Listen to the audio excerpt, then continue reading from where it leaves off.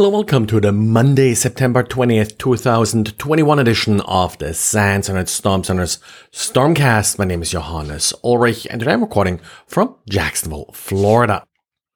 Xavier on Friday took a look at malicious calendar subscriptions.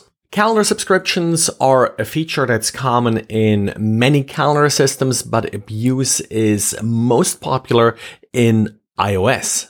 The subscription feature doesn't really sound all that bad initially. Essentially, you can share your calendar with another individual. The result is that your calendar events are showing up in this individual's calendar, and also notifications and such may pop up if events are approaching.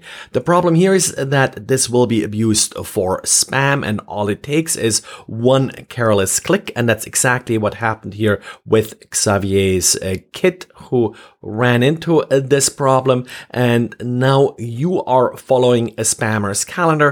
And the spammer is now able to essentially create pop-ups using these calendar events that then include links that may lead you usually to spam, but of course could also lead you to malicious pages.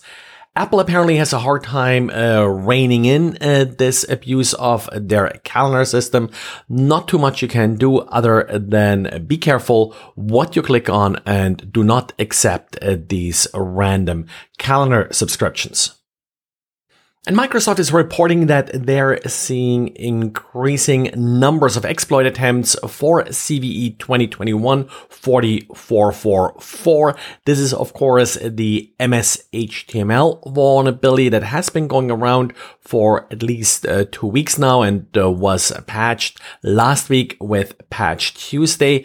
Didier put together a very quick diary over the weekend showing how his analysis tools ZipDump and REsearch can be used in order to extract malicious URLs or potentially malicious URLs from exploit attempts that try to take advantage of this vulnerability. You can then double check the particular URLs to see if they are in fact exploiting CVE 2021-4444.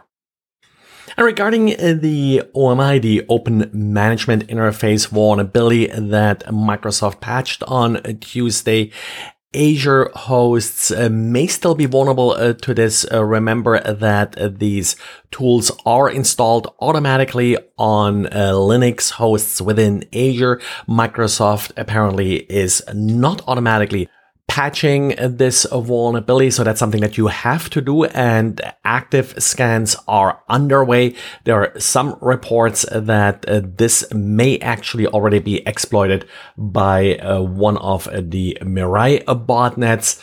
On Twitter, German Fernandez posted that one variety of the Mirai botnet that he observed did actually block the respective ports on a system, so apparently at least trying to prevent exploitation for this particular vulnerability. In our data, we do see a lot of scans for port 1270, which is related to this particular tool. However, those scans appear to be coming mainly from researchers, so we'll have to see how many of those scans are actually from actual attackers attempting to exploit this vulnerability. Beginning of the month, Netgear released a new firmware for its switches, and I mentioned here in the podcast often these switch and similar vulnerabilities get a little bit lost. They're not that often exploited.